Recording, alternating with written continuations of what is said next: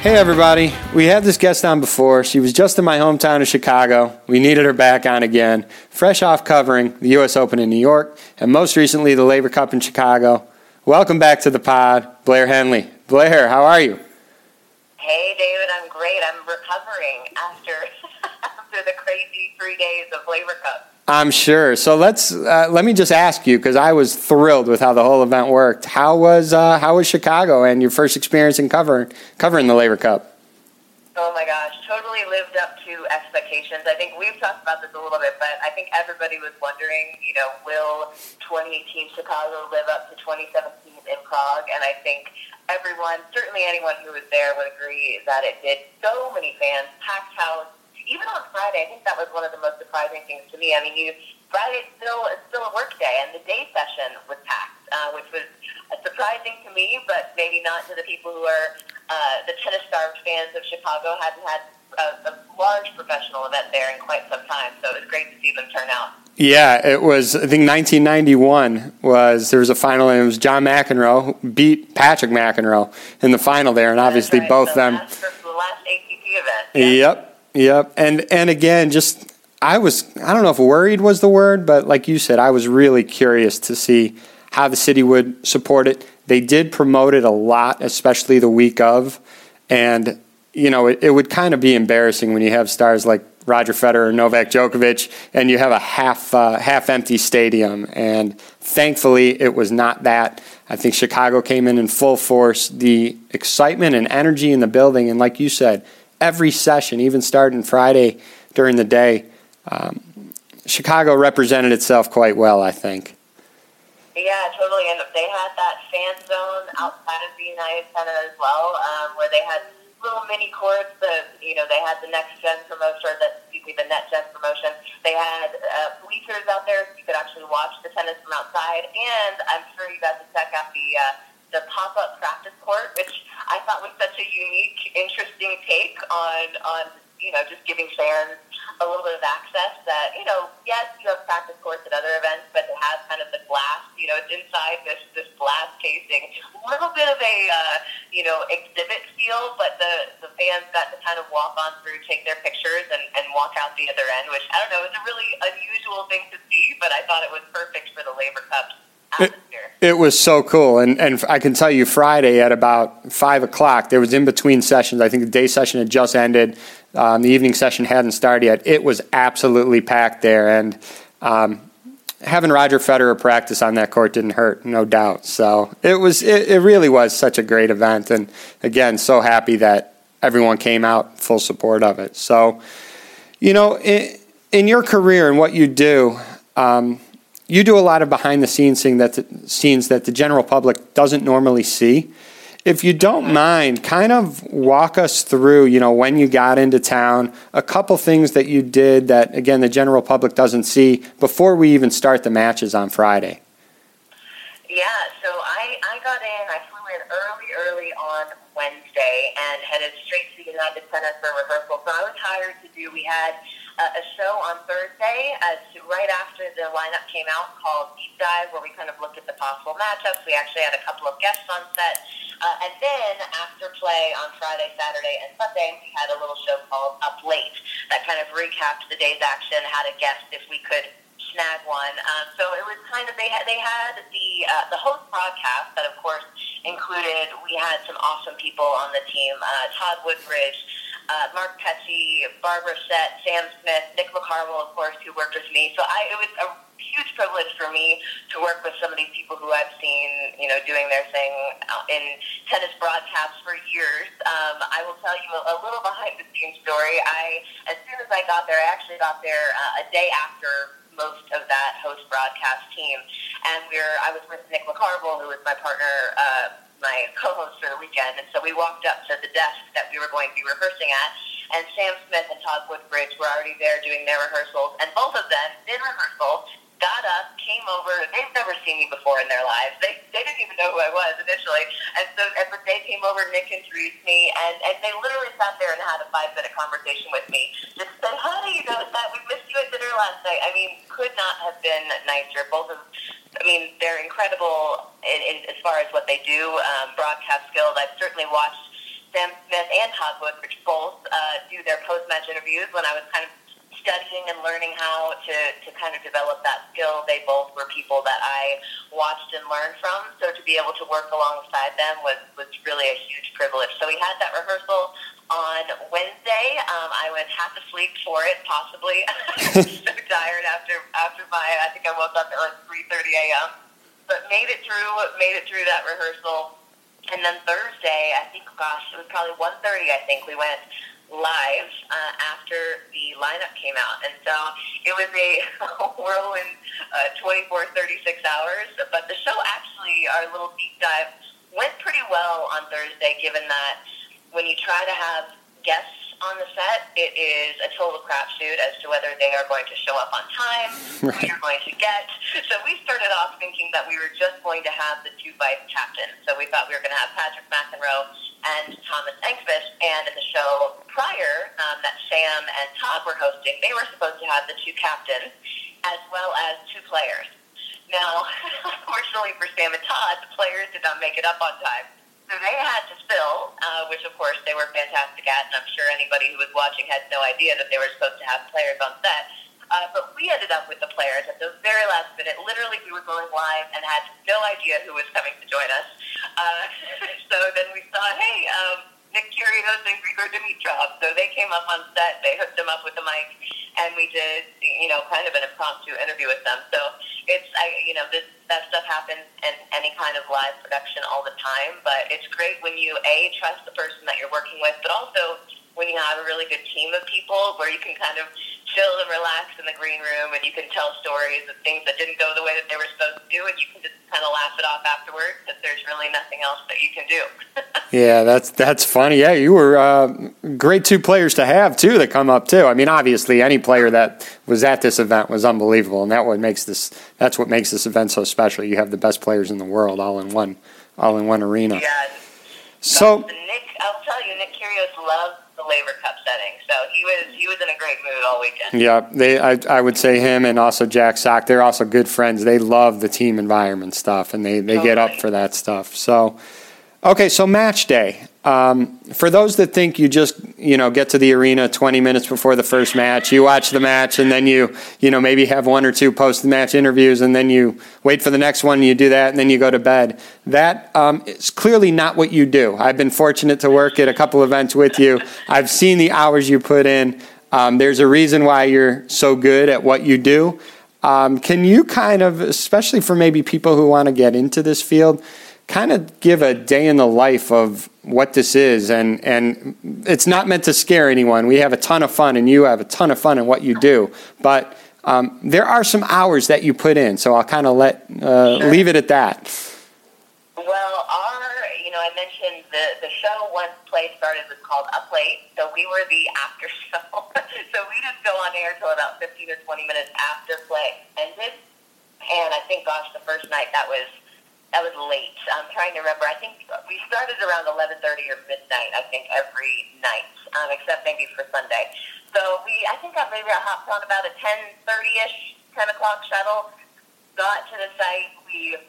A lot of it, again, was Laver Cup. It's so interesting. It's so different from a normal tournament because you're really kind of flying by the seat of your pants when you get there. You don't know who's going to be available, who's going to make themselves available for an interview.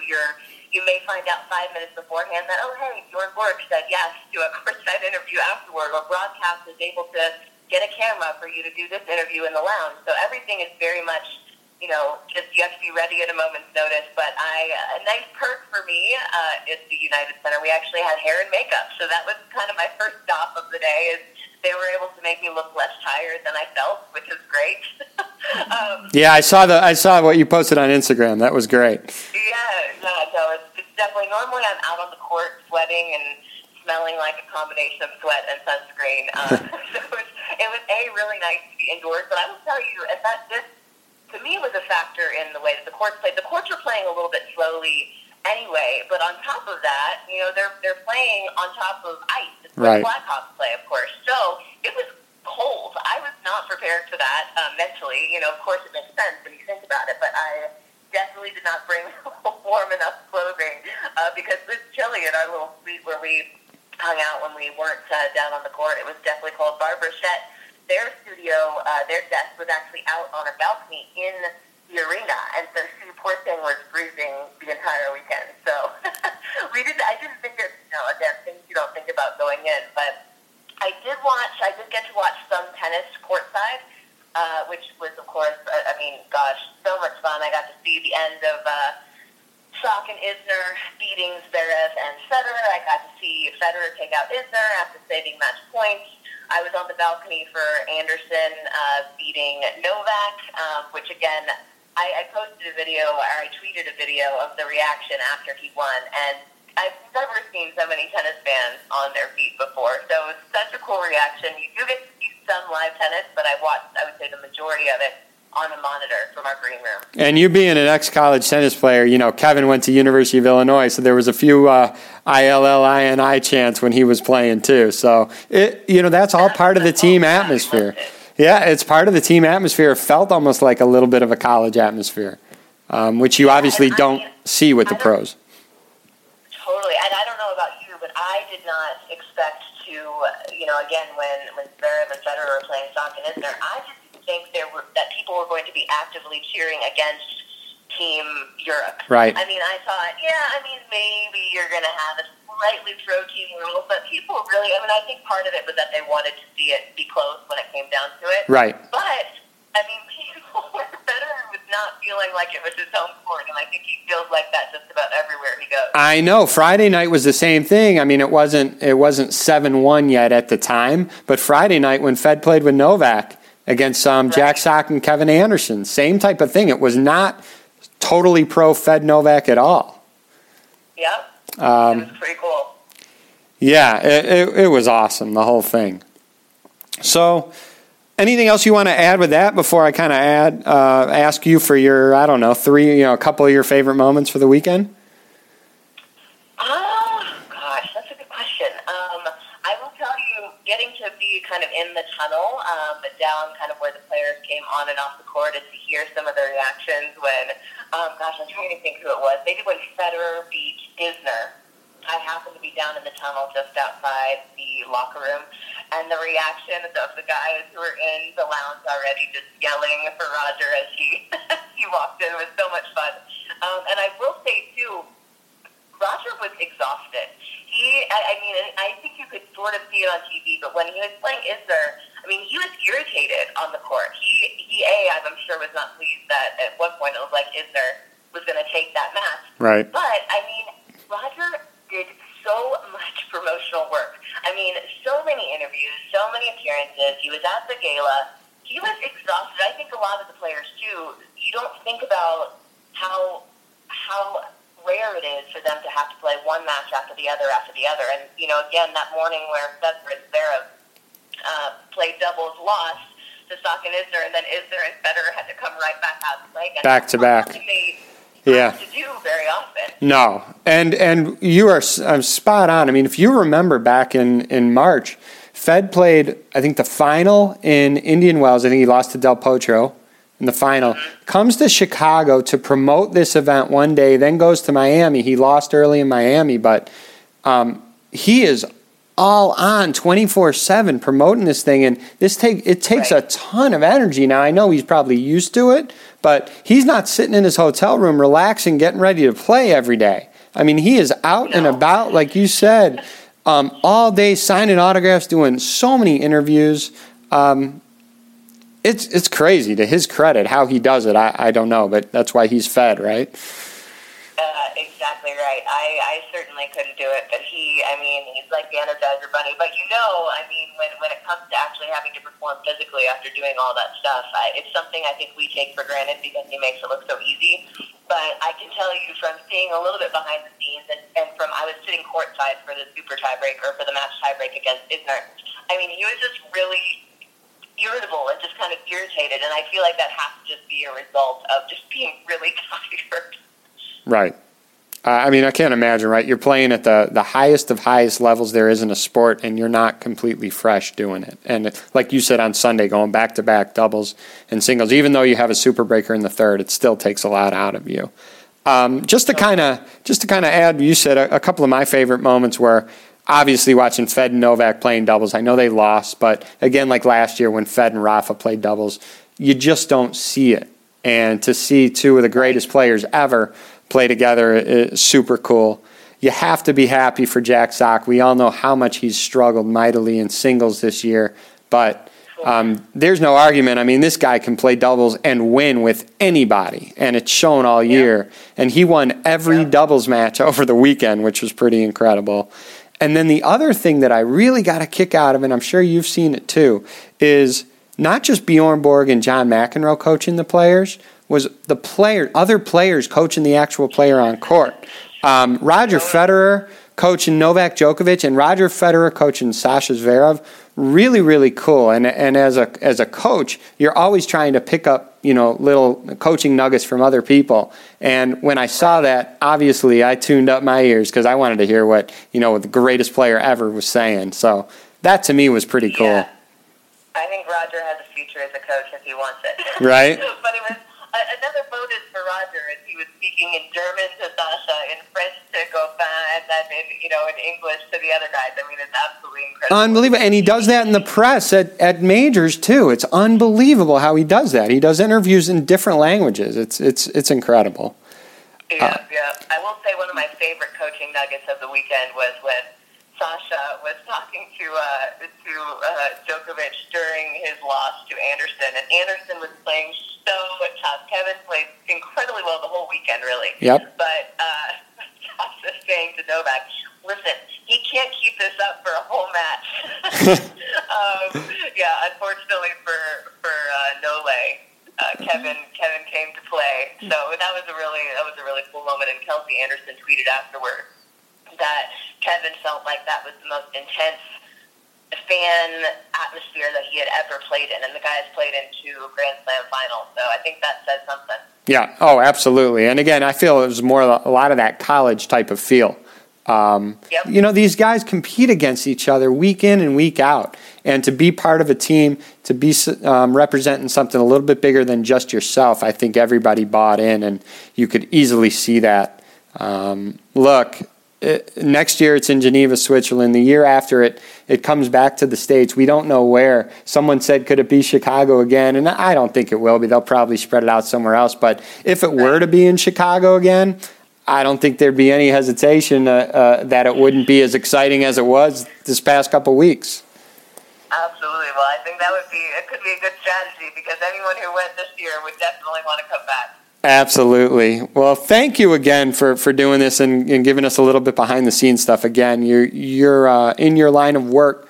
The general public doesn't get to see a lot of behind the scenes, what goes on behind the matches and everything. So appreciate you kind of offering some information on that. And for all of you that want to hear more from Blair, make sure to follow her on Facebook, Instagram, and Twitter. Blair posts some really, really cool material, does a ton of fun interviews with the biggest stars of the game.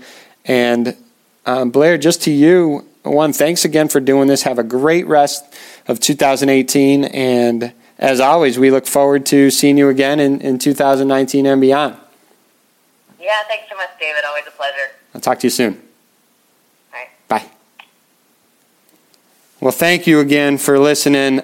Blair Henley, such a really, really good reporter and MC and everything that she does at these events. Such a good person overall, and she had such a great time in Chicago covering the Laver Cup. Who wouldn't have such a great time covering the event? It was special. And again, as we stated before, next year it's going to be in Geneva, Switzerland. So I'm sure there'll be a ton of energy and a great atmosphere for the event again. Thanks for tuning in. Talk to you soon.